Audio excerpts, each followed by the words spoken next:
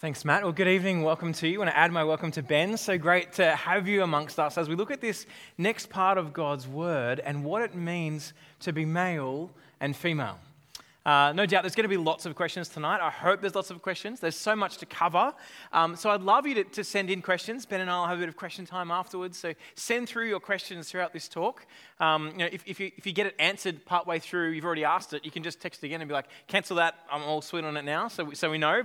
But feel free, we'd love to hear your questions. I want to start tonight with some statistics, because statistics are awesome. They say 88% of statistics are made up on the spot. Like that one, right? But statistics can tell us lots of things around the world. Here's some stats on the screen for you and some numbers to think through. $3,075 is being spent every second on pornography across the earth. Here's another one. 28,258 internet users are viewing pornography at this moment, apparently. 372 internet users are typing into adult search terms into search engines right now. And in the time it's taken me to tell you these statistics, at least one new pornographic video has been made in the United States alone. The porn industry across the world brings in over $60 billion of revenue. If that were to be the amount of gross domestic product of a country, that would put it at above 2/3 of all the countries on earth in terms of its gross domestic product output. Over 40% of people who use the internet view porn, 20% of men and 13% of women admit to using pornography at work. More than 70% of men from the ages of 18 to 34 visit a pornographic site in a typical month. And 90% of children between the ages of 8 to 16 have viewed pornography on the internet. It seems to me, as we look at the stats, that sex is on our brains. Society around us is drawn to something about male and female, maybe male and female, and what we think about our genders and our roles and this desire for one another. We have a fascination as humanity with our maleness and our femaleness. But let me ask you, what would you say it means to be male or female? How would you define what it is to be male or female? And what does God think about sex and sexuality? Tonight, as we open the book of Genesis together, we're going to see the foundation of this difference and how good it is and what these things mean for the way we interact with the world around us. So I want us to pray together and ask God tonight to help us to see His world through His eyes rather than our own. Let's pray together. Father, tonight as we have just heard your word read, as we have heard the creation of men and women and how we relate together, and as we think through what it means to be male and female, we confess that for so many of us, we come at this topic with all sorts of hurt and brokenness. From others, hurt and brokenness that we've caused ourselves. We ask that tonight as we come to your word, we would hear it as your word, as the loving God who made us and who loves us and is showing us the right way to live, the way that is best for us. We pray that by your Spirit tonight, you would help us to see clearly as you do who we are and what it is to live in your world as men and women. We pray this in your Son's name. Amen. Well, as we've worked through the first few chapters or chapter and a half of Genesis, we've been hearing over and over that God is the one who created. And He created the world to be good. God said it was good. God said it was good. God said it was good. And we get to humanity and God said it is very, very good. And then we get to something super surprising in verse 18 of chapter 2. Have a look at it. Then the Lord God said, "It is not good for the man to be alone." We get to our first not good. Everything's been good this far. And there's been no rebellion against God or anything like that at this point. But God can still say that in His creative efforts, there is something at this point in time that is not good. And what is it? Well, God states what every woman has come to understand. It's never good for a guy to be left on his own. It's never good. We come up with all sorts of crazy ideas. We do all sorts of crazy things. We want to eat a mountain or, climb a river. We try and do all these crazy things. God has said it is not good for man to be alone. And every woman around goes, yeah, I've seen what happens. They go crazy. I used to think that the problem in Genesis 1 and 2 here was that Adam was lonely. It's not good for man to be alone. And you kind of go, yeah, because he's got no one to be with. It's totally lonely. Like he wants to go for long walks on the beach because he's a sensitive, literally new age guy. Like this is the first human, right? He wants to go for long walks on the beach and have someone to walk alongside. And as he looks at all the other creation around, a horse wasn't good enough. There's something lonely going on here. But here's the thing. If loneliness is the problem, then that means that relationship with God is not enough. Because Adam has perfect relationship with the creator of the universe.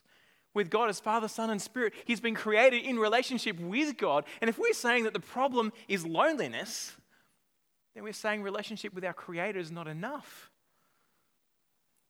Well, that couldn't be further from the truth, could it? In fact, as you look through the scriptures, you'll be hard-pressed to find loneliness as an emotion anywhere in this passage. And that gives us a bit of a warning as we come to the Bible. We always import our own views of life. We experience things in the world around us. We have emotions and we feel them, and there are times that we feel lonely and we read this and you're like, oh, imagine being in the whole world the only person. That's like worse than the deserted island because there literally is no one coming. And we think, man, that would be so lonely. And we think of Tom Hanks in Castaway and we're like, that's how bad it's going to get. And you're thinking, this is horrible. And so we read our emotions into the scriptures. And we miss the fact that Adam has a relationship with God. And we miss some of the purpose for what this relationship between men and women is about. So what's the problem with Adam being alone? He needs a helper. He needs a helper. God had given Adam his purpose. Do you remember it?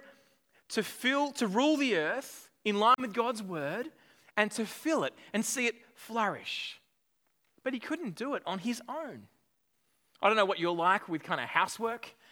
We have a backyard that's about 3 meters square. It's not very big at all. And one of the things I hate about summer is how fast grass grows.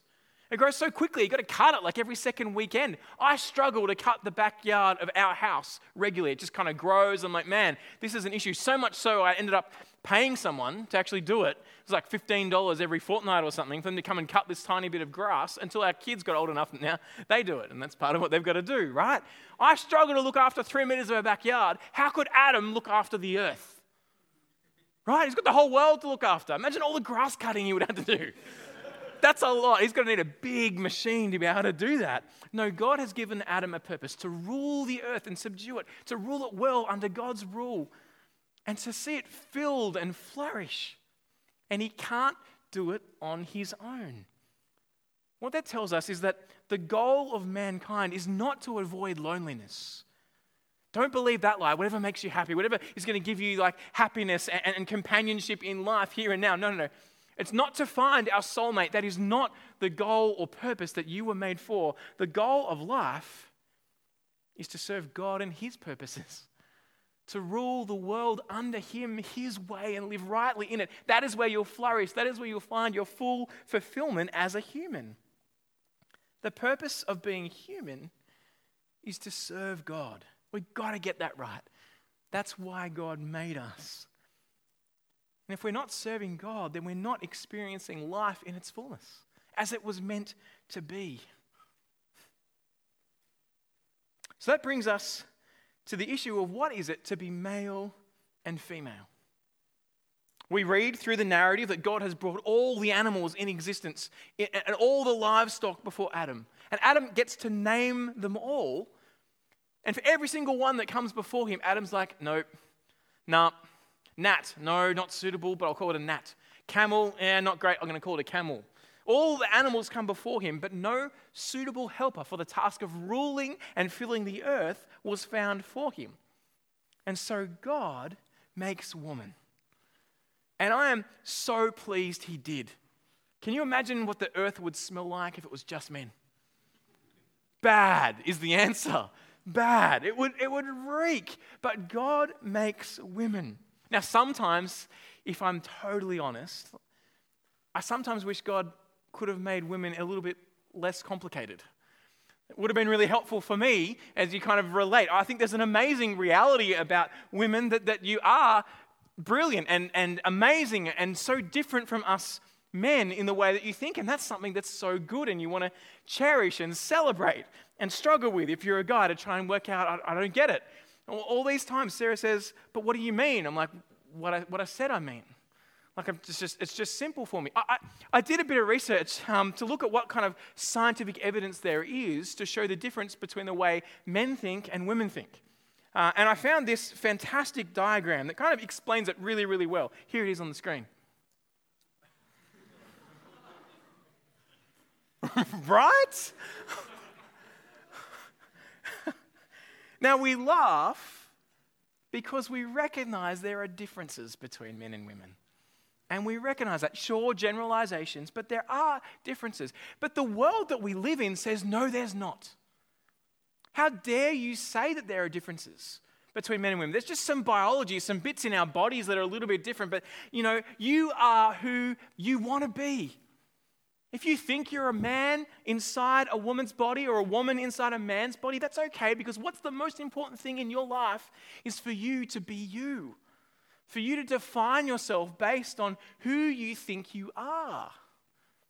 Sometimes my kids think they're dogs, but they're not. We laugh because it's kind of ludicrous.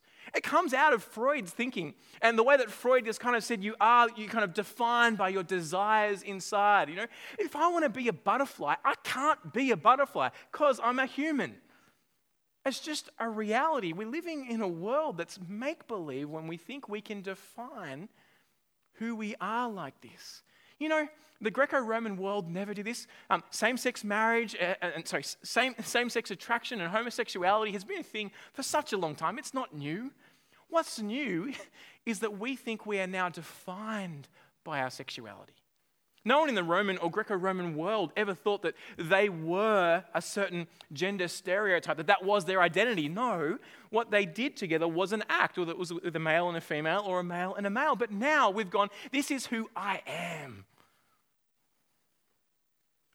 So let's come and have a look at who God says we are and the way God set us up to be and the differences that the Bible holds out between men and women. The first thing to say as we think about men and women is this. The Bible is very clear that male and female are created in the image of God. Both of us are fully man, fully human, equally valuable.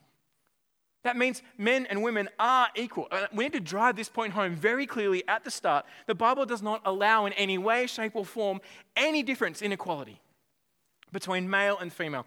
Both fully human, 100%. Both equally valuable. Both fully imaging the creator of the universe as we seek to rule creation under God. We are equal. But the Bible then distinguishes some of the key differences between men and women. And we'll find that we are separated into two kinds. All too often we find ourselves or society pressuring us to iron out these differences, to say, look, it's just the same. There's no difference between you. But God's word wants to celebrate the differences. To go, actually, there's something good about the way I've made you. It's interesting that God is Father, Son, and Spirit, and we see that God within himself is three persons, but the one God. There's variety within the Godhead. We can't mush them all together and say that is just God in his godness, and then maybe there's three persons, one God. God made us in his image as male and female, as different, but to relate to one another.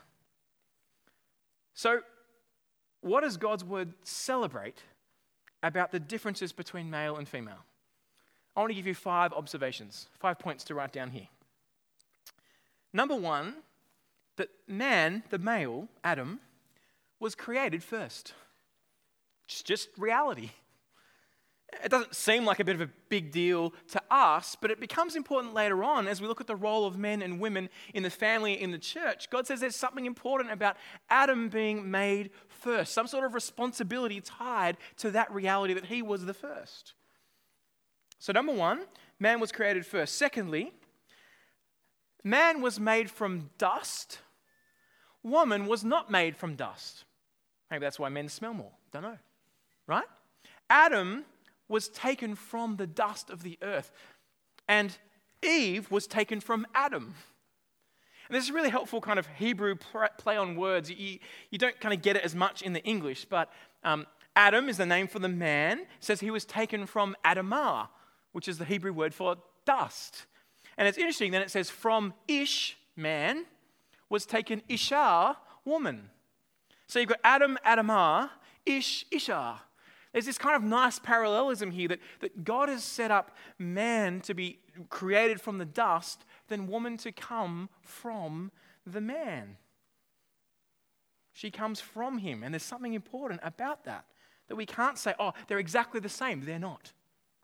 Thirdly, in verse 16, God gives his directions about how to live under his rule. He tells humanity how they are to live, what trees in the garden they are to eat from and what ones they are not. He gives those commands to the man. Adam was the only one around at that point. Eve didn't exist yet. Adam, therefore, is the one responsible when Eve comes on the scene to be able to lead, to be able to convey what has been said. It's interesting, we're going to see in the coming weeks as we get into the garden and the serpent says, look at this tree, how good is it? And Eve then says we must not eat or touch from any trees. She says that because Adam has told her, because Eve wasn't around when God said that. There was a sense here where God gave the command to Adam to lead humanity well. And when Eve is deceived by the snake, spoiler alert next week, who does God hold ultimately responsible? Eve ate first. Romans tells us that sin entered the world through the one man, Adam. There's something about being the leader of this new family unit that the man has responsibility for in a way that the woman, the wife, doesn't. She's not held accountable to the same level. Thirdly, Adam is the one who's responsible. Fourthly, it's the man that's given the task of naming creation. He's the one who works out the names of all creation and the one who names the woman. There's a sense of difference there. The woman doesn't name Adam. Well, she might have some names for him. I don't know what they were.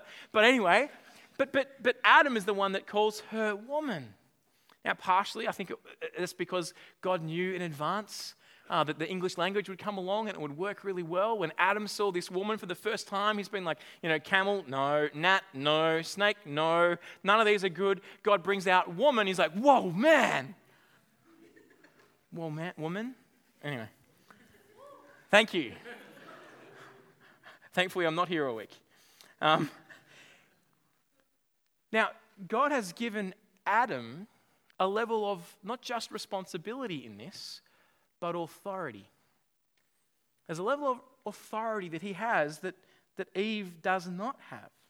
Now, we hear that word authority and we're like, ooh, that's bad. Authority is such a yuck word. This authority, who wants to have authority within a relationship or a marriage? It's like, ugh, it's so icky to us. Hold with me, we'll come through, because if that wasn't enough to get us frustrated, we hear the last point, that the woman was made as Adam's helper. Now, as we hear that word helper, there's a sense where, I don't know what reaction goes on for you. For the guys, I'm like, that's kind of cool, helpful, because I need help in lots of areas. Maybe that's good. There's another part of me that's like, helper, that feels a little bit disparaging, a little bit like, oh, you're just my helper on the side. Now, for women, as I've chatted to women, it's kind of like, you what? What are you saying I am? Like, I'm here to help you. What about my life? What about why am I here to help you? And there's a sense where we go, oh, this doesn't feel good. We thought authority was bad. Helper, how dare you do this? But the reality is, the reason God created Eve was to help Adam alongside Eve to rule over creation. To see God's creation looked after in line with what God had said together, both of them, with Adam leading Eve together as they together were over creation. There's a goodness to that. Adam needed help in doing that. He also needed help in filling the earth, because he can't do it on his own. It does not happen that way. Literally, you need a male and a female to see reproduction happen. And so along comes Eve as God creates her from Adam, to rule creation, to fill creation in a fantastic picture where they're equally human and different in roles, but together celebrating the rule God has given them, ruling over creation perfectly with no brokenness, no dodginess, that all these things are good in the way God made it to be. Now, in our age and culture, we hear it and we're just like, ooh, this does not sound good. Have you ever wondered, why is that? Why does this sound so politically incorrect? Why do we get a bit angry about this? And kind of go, this is not okay. Well, part of the reason I need to say is that because men have honestly abused women and abused the privilege that they have had for so long, and we continue to do it. The men who've lorded it over women, who've been abusive, who've hurt their wives, who've hurt others, who haven't laid down their life for their wife, as God says to do in Ephesians 5, but have abused the authority and the responsibility and the giftings that God has given them. We respond that way because of the atrocities of brokenness, of the way of what we are like. I want to say, women, you have a right to shudder when we hear this, because of the terrible ways men have taken God's word even at times and distorted it and twisted it to say, you will do what I say. I am the man, you are the woman. Ugh, that is not what's going on here. But in Genesis 2, no distortion has happened. This is creation as God made it. This is how it ought to be. And so when we go, oh, this is wrong and we shouldn't be this way, we've got to not let our distortions of the way that we've seen the world around us come in and override the way God says this is good. This is great. You know the word helper? In the Bible, it's not a derogatory term in any way. Do you know throughout the Bible that God is called the helper of Israel way more than a woman is ever called the helper of man? Now, if God is called Israel's helper, that can't make him in any way less than man, can it? No, a helper is his role, and someone's role, it's very different from that person's worth. So often we equate someone's role with someone's worth. Have you ever gone to a party and you're kind of like, oh, you're at the party, you're chatting with people. One of the questions, I'll talk you through what happens for guys. Firstly, you meet someone and you're like, oh, hey, yeah, my name's Rowan, your name's, oh yeah, cool. Then the next question guys generally ask is, what do you do or what are you studying? The reason we ask that question is we want to know where we fit compared to them on the social pecking order of who's more important. Because if you're studying something fancy and hard like medicine or law, right, then you're like, I'm actually clever at this. Look at this. If you're a history student, you're like, you're not even going to get a job. Like, what are you going to do? Or worse, like an art student, as in fine arts. I don't know many artists, but I have a fine arts degree, so you can hassle me later. But what we do is we rank ourselves because we think that our roles kind of attach to our identity. One of the horrors of humanity is when we distinguish human value or worth based on roles. That's why we have human rights. In fact, it's very hard to find any other basis than the fact that humanity are created in the image of God and equally valuable for the views of human rights than the Bible. The idea that your boss or your lecturer is more human than you as an employee or a student is crazy. Like, no, that's not the case. The idea that a child is less human than their parent. No, that's not right at all. Yet the parent has a role of authority over them. A police officer, right? They have a role of authority over me. They tell me what to do, and I need to obey that because of their role, but they're no more or no less a person than I am because I'm made in the image of God. What God is setting up here in Genesis is exactly this. Male and female are equal in value and identity and worth, yet different in the role that he's given us. And that is a good thing to be celebrated. The man and the woman are to lead together as they rule creation. We've got to get this perversion of the goodness of God out of our heads that we've experienced in the world around us. We've got to stop thinking about the dodgy leadership that we've seen in the world and that men have done, and instead see the beauty and respect and service of true leadership. Do you know where we see that? We see it in another man who was never married, a man who walked the earth and showed what it is to be a leader. Look at Mark chapter 10, verse 42. Jesus called them together and said, you know that those who are regarded as rulers of the Gentiles lord it over them, and their high officials exercise authority over them. It's like kind of a negative connotation there. He says to his disciples, not so with you. Instead, whoever wants to become great among you must be your servant. And whoever wants to be first must be a slave of all. For even the Son of Man, which is Jesus' name for himself, even the Son of Man did not come to be served, but to serve and give his life as a ransom for many. Here's the model of godly leadership, laying down his life to serve others, to do for the good of others. That is what authority ought to do. It's the authority model that we see Jesus shows us and what it is to image the true and living God. The true leader who exercises authority, Jesus says, needs to be a servant. The leader of the universe laid down his life for us. The leaders of our country are supposed to be serving the country. The leaders of the community, the police are supposed to serve the community. The leaders of churches, the pastors here are to serve the congregation, to serve you as under shepherds of Christ as the great shepherd and us as ones who are sitting under him. Now, our role as pastors is to point you to the reality of what God has said in his word. Not to tell you what you can and can't do, what sort of car you should buy and what sort of car you shouldn't, or whether you can leave church or not. Sometimes I hear churches where the pastors are saying, you can and can't do this because we say it and we're the boss. I go, whoa, that's a cult. No, the authority that pastors have in churches is to say, here is the word of God. And let the word of God be applied to our lives. We seek to serve those that are amongst us. And you know what? On the last day when Jesus comes back, every pastor of this church and every other church will have to give an account of how we led and loved those in the congregations God entrusted us to. There's a responsibility. Like Adam on that day that God turns up and says, who did this? And he fronts up to Eve. So the pastors of church will need to give an account for how we've loved you and laid our lives down for you and fed you the word of God. It's an amazing privilege to serve and be sacrificial in this time. And most of the time in church, a great joy. Sometimes it's not, let's just be honest. Sometimes we have awkward conversations and we hate it. But it is a great joy to serve for God's glory, the people he's gathered together. I want to pause for a moment and just look to the side here on these roles of men and women and the differences that there are, and just talk about leadership in the church for a moment.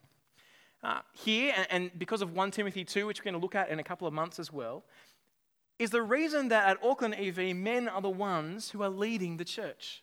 Not because we think men are better. Men aren't better. Equal in God's sight.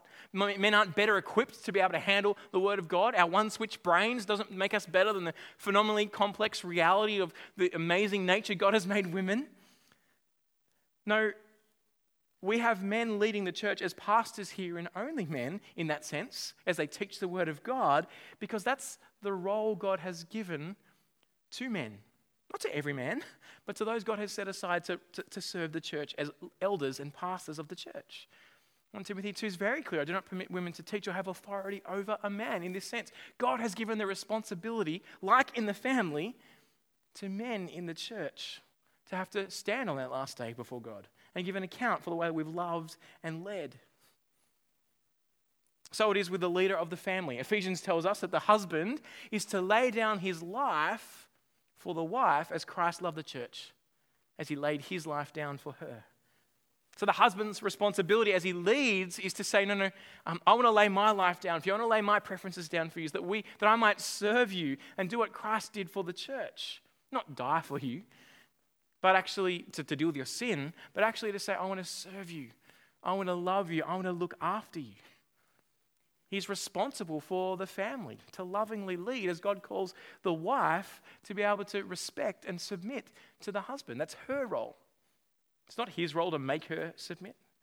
If you've been part of a family or a relationship where the man or the woman is abusive in any way, that's not how God made it to be. The command is for the husband to lay down his life, not the wife to make him lay down his life. And the command is for the wife to submit to her husband, not the husband to make the wife submit. They're things that God gives each party to do in and of their own accord. Ladies, if you're here tonight looking for a guy to marry, I want to say, look for a guy who is happy to lay down his life for the good of others. Look for a guy you can trust to keep growing in your walk with God, to walk alongside. A guy who won't see you as a commodity to be used for his own purposes, but a guy that will do everything in his power to see you presented perfect on that last day, to see people walk firm in Jesus. That's what you want to be looking for. And guys, the call to us is to be that person. To be that person who takes God's word seriously and seeks to love others and put others first. Whether we're married or not, our concern is serving the true and living God. Make that your purpose. Make that your plan.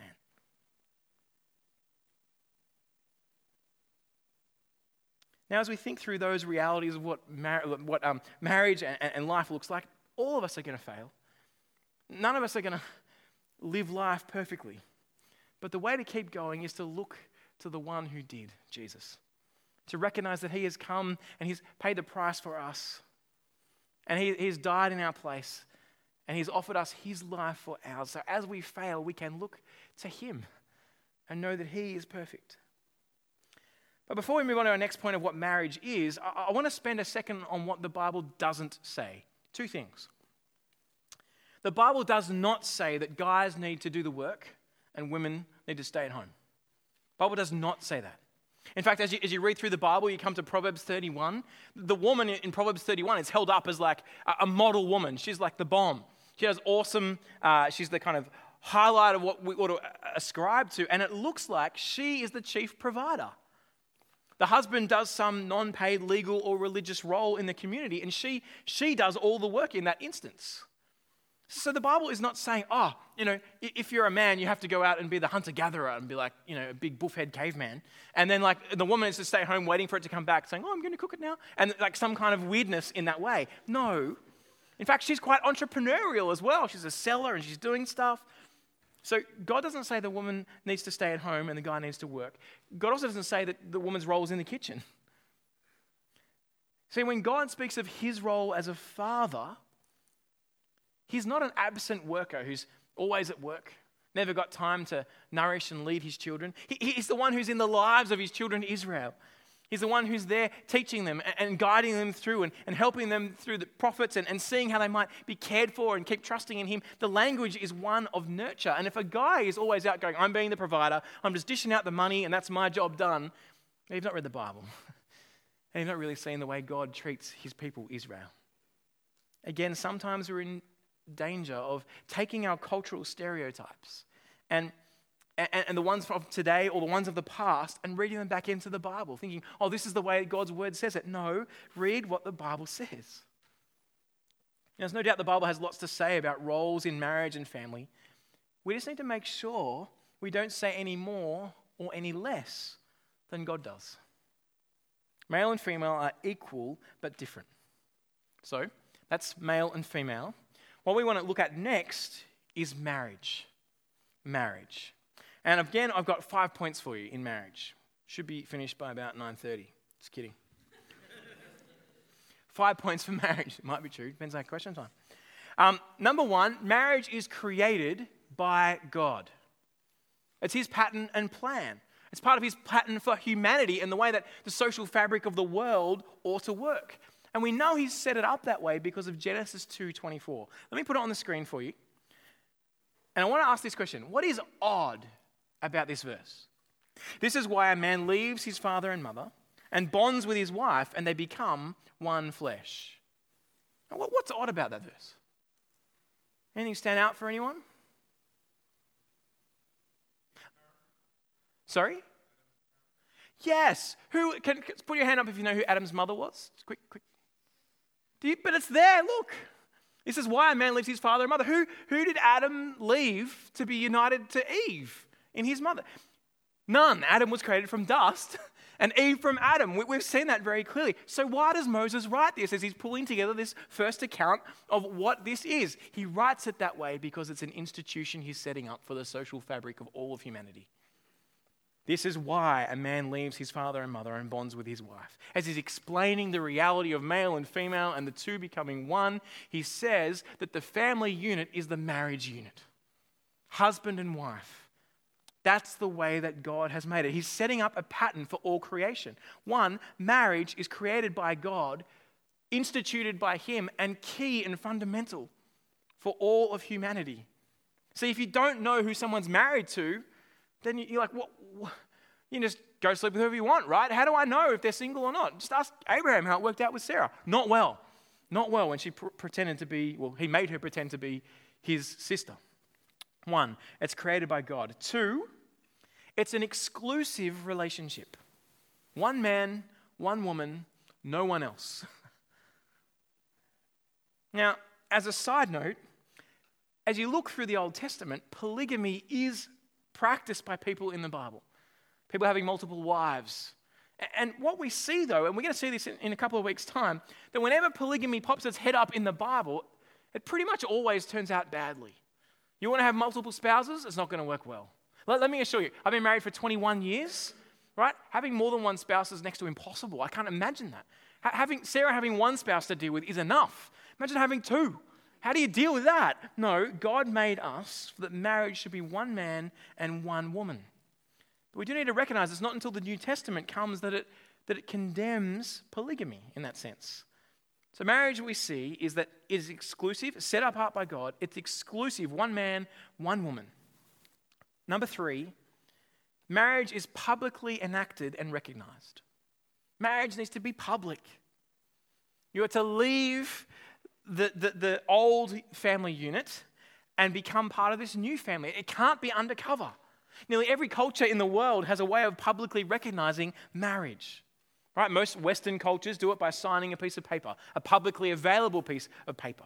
The person that comes along and says, oh, we were married, we just didn't tell anyone about it. Well, that's great.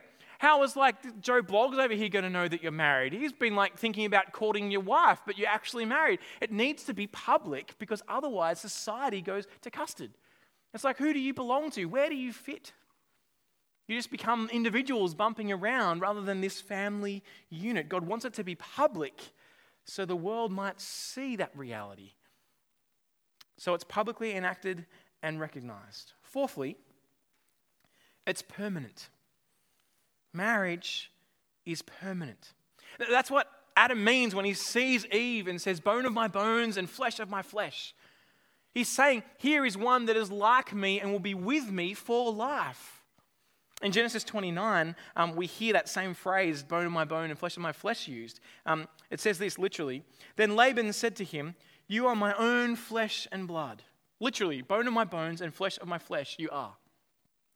To be bone of my bones and flesh of my flesh is to be my family. That's what he's saying at this point. Just like a brother is always a brother, so no matter how far you fall out with one another, you are still brothers. So marriage is the creation of a permanent family. That's why Jesus speaks so strongly against divorce and remarriage in the New Testament, because marriage is intended for life. New Testament only gives 2 reasons for breaking that for life reality, which is sexual immorality, and then because one of them partners becomes a Christian and therefore leaves because the other one doesn't want to be with a Christian anymore, and so it's desertion. And the only 2 biblical reasons that I can see for divorce and remarriage. Separation, absolutely. There's a time and a place to separate, to remove yourself from all sorts of abuses that happen, all the wrong parts of relationships that can come up, absolutely. But God designed marriage to be permanent. Bone of my bones, flesh of my flesh. And 5thly, finally, in this bit, marriage is designed for mutual support and encouragement so you might serve God. Marriage is sex in the service of God. The reason you're married is to serve God and to fulfill God's purpose to rule over creation. Now, we get married for so many reasons today, It's because I love this person, because it's convenient, because I can get a visa. There's so many reasons, that people can get married, right? But God's primary motivation for marriage, ready, has nothing to do with you and me. It's not to do with our kind of happiness and pleasure. All those things come from it, yes. His primary motivation is to rule and fill the earth. It's to serve him and live rightly, which includes enjoying that relationship. It's not just move on with it, this is horrible, but I'll put up with it anyway. Children are a key part of that filling the earth. And sex is a key part of that, but it is so you might serve God and honor him and live his way. God created us to be dependent on one another in the way that we're to do that as well. Complementary. Do you know the only human system that needs another system outside of itself to function is the reproductive system? Every other system in our body can operate on its own. It doesn't need another party to come along, but our reproductive system needs someone else. God made us that way for a number of reasons, but so we might recognize we can't do it on our own, literally. We need one another. And sex then is given to marriage as more than just to procreate. It's more than just to produce children. The Catholic Church kind of says, look, sex is only for children and that's it. No contraception, just have sex, have as many kids as you can, and then that's it. When you can't do that anymore, that's it. It's kind of like very cold and bland. But as you come and you read the Bible, you get to books like the Song of Solomon. As you read Song of Songs or Song of Solomon, I can't see really anything else that contributes to our knowledge of God other than to rejoice in the relationship between a husband and wife. The whole book is there to show this amazing relationship between a husband and wife and the way he speaks of her and loves her and lays his life down for her and talks of her nose like trees of Lebanon and kind of other offensive things that you wouldn't say today, but culturally you understand they're really good, you know? It's to be enjoyed. They're to enjoy one another and they're gifts to one another. Paul in 1 Corinthians talks about that our bodies are not our own if we're married, that they belong to another. And so we are to give ourselves to the other as we seek to serve God. So then let's hone in for a moment on sex and sexuality. I'm going to spend a moment here to think through what is sex and how does the Bible speak about it? Firstly, you've got to go, the Bible says sex is great. God invented it for our good within marriage. It's kind of like the glue that holds a couple together, this new unit becoming one. The two kind of stuck together. And that happens through sex and by continuing to have sex together. That's what it means to be one flesh. It's the couple saying we're joined together in a special sort of way that no one else is. That we're this new family unit. And that's why sex is for marriage and only for marriage. Because that's how God made us to be. It's not about our enjoyment in and of itself. It's about making the family unit stick together as we under God fill the earth and rule the earth well. The two of them, as they come together, have no shame. There's no need to cover up, nothing to hide, nothing to be ashamed of, but a giving of oneself to God and therefore to one another. Sex is great, and God has designed it to be that way within marriage. Outside of marriage, it does all sorts of damage. See, it's meant to glue us together, and every time you pull it together with someone else and stick it to someone else and stick it to someone else, it just loses its stickiness. It's not the way that we're created to be. God made us for sex within marriage. That said, marriages should be full of good sex. When I was at uni, my last year of uni, Sarah and I, we met pretty early. We got married, I was 20. Almost 21, so pretty young to get married. I was married in my last year of uni. So I'm going to uni. I had a year and a half of uni left. And one of the things I can remember was this friends sitting in a car. They might have, anyway, there's too much information there. Stop for on. Like, whoa, pull back. Anyway, they were smoking stuff they shouldn't have been. There we go. And they were chatting about, like, why do you get married so young? Why are you doing this at this point? I'm like, well, I actually think it's the way that God made us to be. I think it's the best way. Like, we just want to try before we buy. We want to sleep around a bit and see what it's like and see what we like in a marriage partner. And we think that's the best sort of life. Why would you kind of commit yourself to one person? In that moment, kind of God gave me a bit of I said something that I thought was helpful. I was like, you know what? Because your view of sex sucks. Like every time you have sex with someone, it's a new person. It's the first time.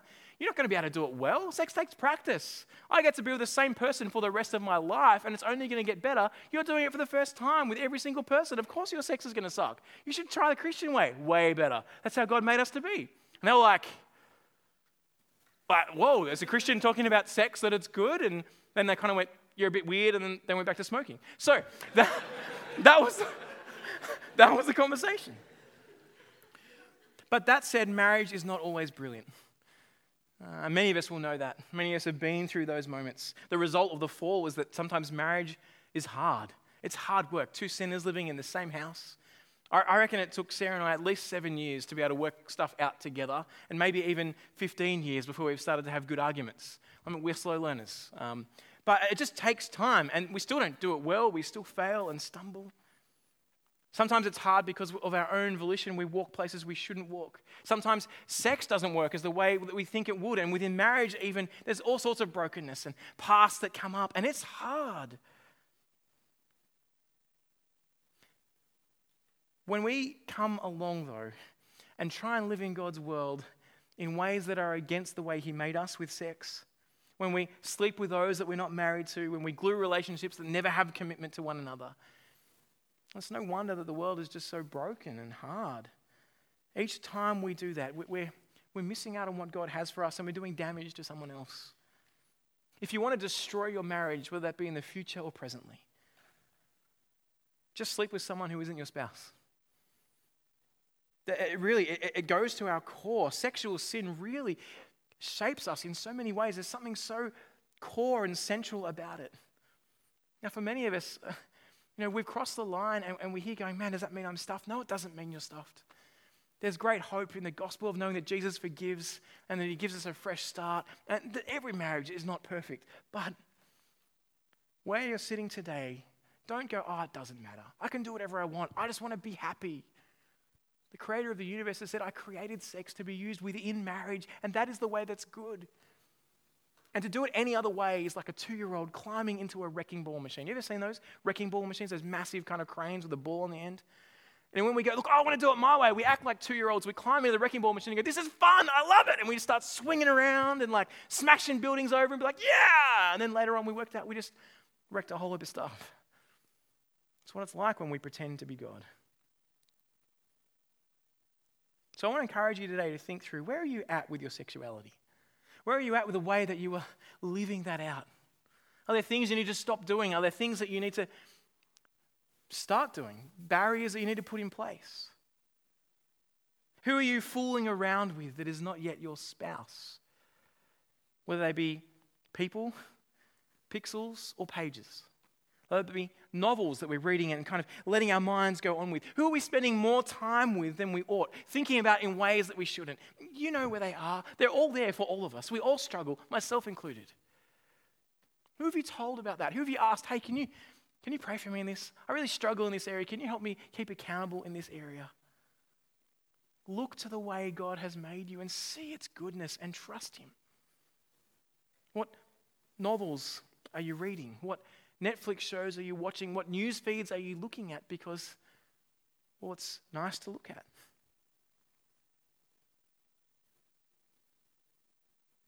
A number of years ago, I was at a conference and a speaker was talking through the power of sexual sin. And he said sexual sin is kind of like a tiger. I don't know, has anyone ever come face to face with a tiger without glass in between you? Yeah, generally those people are dead, right?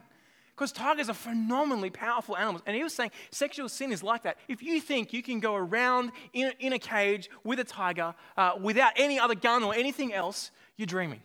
Right? It will devour you. And sexual sin is like that. If we think, I'm fine, I can play around with this, it'll be fine, it will devour you. But he said this next line, and it's been so helpful for me throughout my whole life. He said, but if you starve the tiger, if you don't feed it, if you don't look at images, if you don't go, yeah, I'm going to dwell on this thought, if you actually starve the tiger, then it shrinks down to being like a weak kitten. And that we can say no to.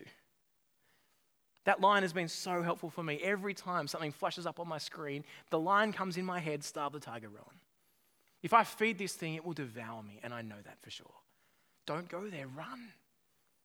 Can I encourage you, starve the tiger. Starve the tiger of thinking that marriage is the be-all and end-all, that your life will be fulfilled if you're just married. Or starve the tiger of the idea that, I wish I had a better spouse. Or starve the tiger of the idea that I want to look at more images and enjoy this relationship I can have. Starve the tiger.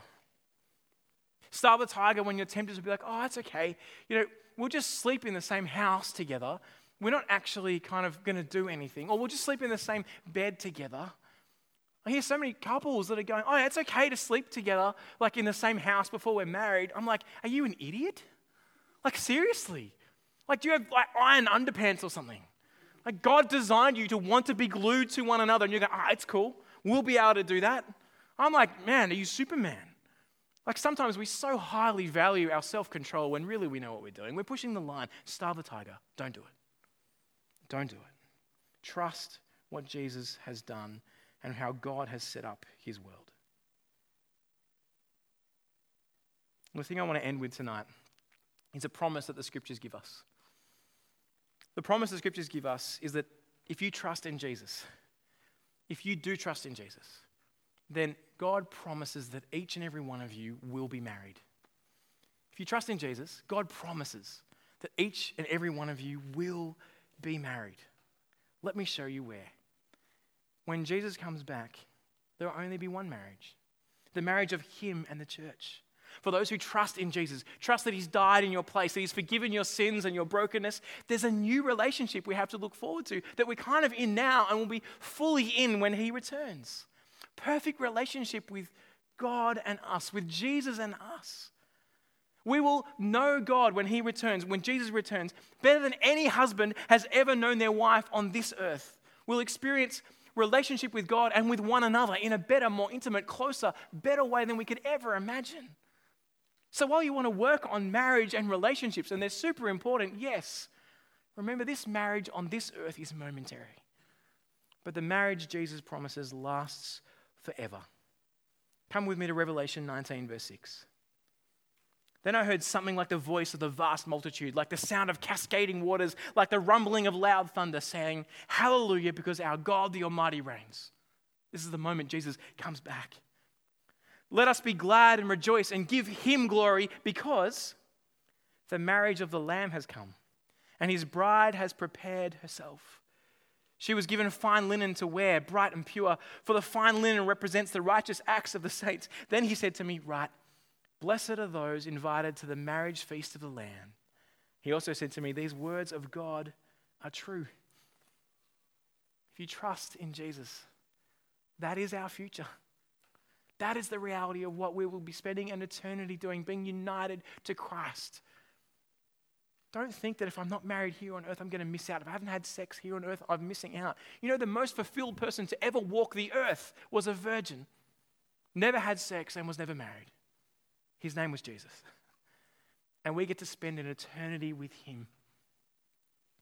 So tonight, as you come here, as you think about who you are as a man or a woman, as you're tempted to take on the views of the world around us, I want to challenge you. If you're just feeling tired of relationships breaking, tired of marriages you might be in, tired of family and the tension that is there, tired of yourself and the way you keep on sinning, if you're tired of the battle, tired of pretending or of hurting or of pain or feeling unsatisfied, tired of bad leaders and past memories and unfaithful friends and family, tired of a world so fixated on gender and its perversions of it that you just want to give up, I want to encourage you tonight, look to Jesus, the one who's come and lived a perfect life in your place, and trust him. Take him at his word and live serving him for his glory. That is where life to the full is found. Fulfillment as a man and as a woman isn't found in singleness or marriage. It's found on looking at the one we're united with and pointing people to him, as our role now changes to rule the earth by pointing to our ruler. As Jesus came, he came as the true and living God who will rule forever. Our role now is to point to the perfect Adam. So won't you do that? With your sexuality, with your gender, with your life. Enjoy living for the true and living God, and look forward to the day he comes back and we enter into that marriage completely and fully with him. That's what I long for. Why don't you join with me as we pray that we'd ask our great God to help us live for him. Lord God, tonight as we come and hear you speak in your word, there are so many ways that we feel like we fall short. Times that we haven't lived the way that we ought. Times we've experienced the brokenness of others toward us, of ourselves toward others. Father, as many of us experience the pain of relationships or not being in a relationship or being in a relationship, we ask that you would focus our eyes on your Son, the perfect Adam who lived rightly and who rules creation now at your right hand in heaven and who will come again to judge the living and the dead. Help us, Lord, whether we are single or married, to live for you and make that our prime purpose. Would you help the marriages in this church, Lord, to honor you and to point to Jesus in all that they are about? And would you forgive us for the times that we don't treat you as we ought? Father, tonight we are so thankful that as you look at us, you don't see our failings, but you see your Son who has lived perfectly in our place.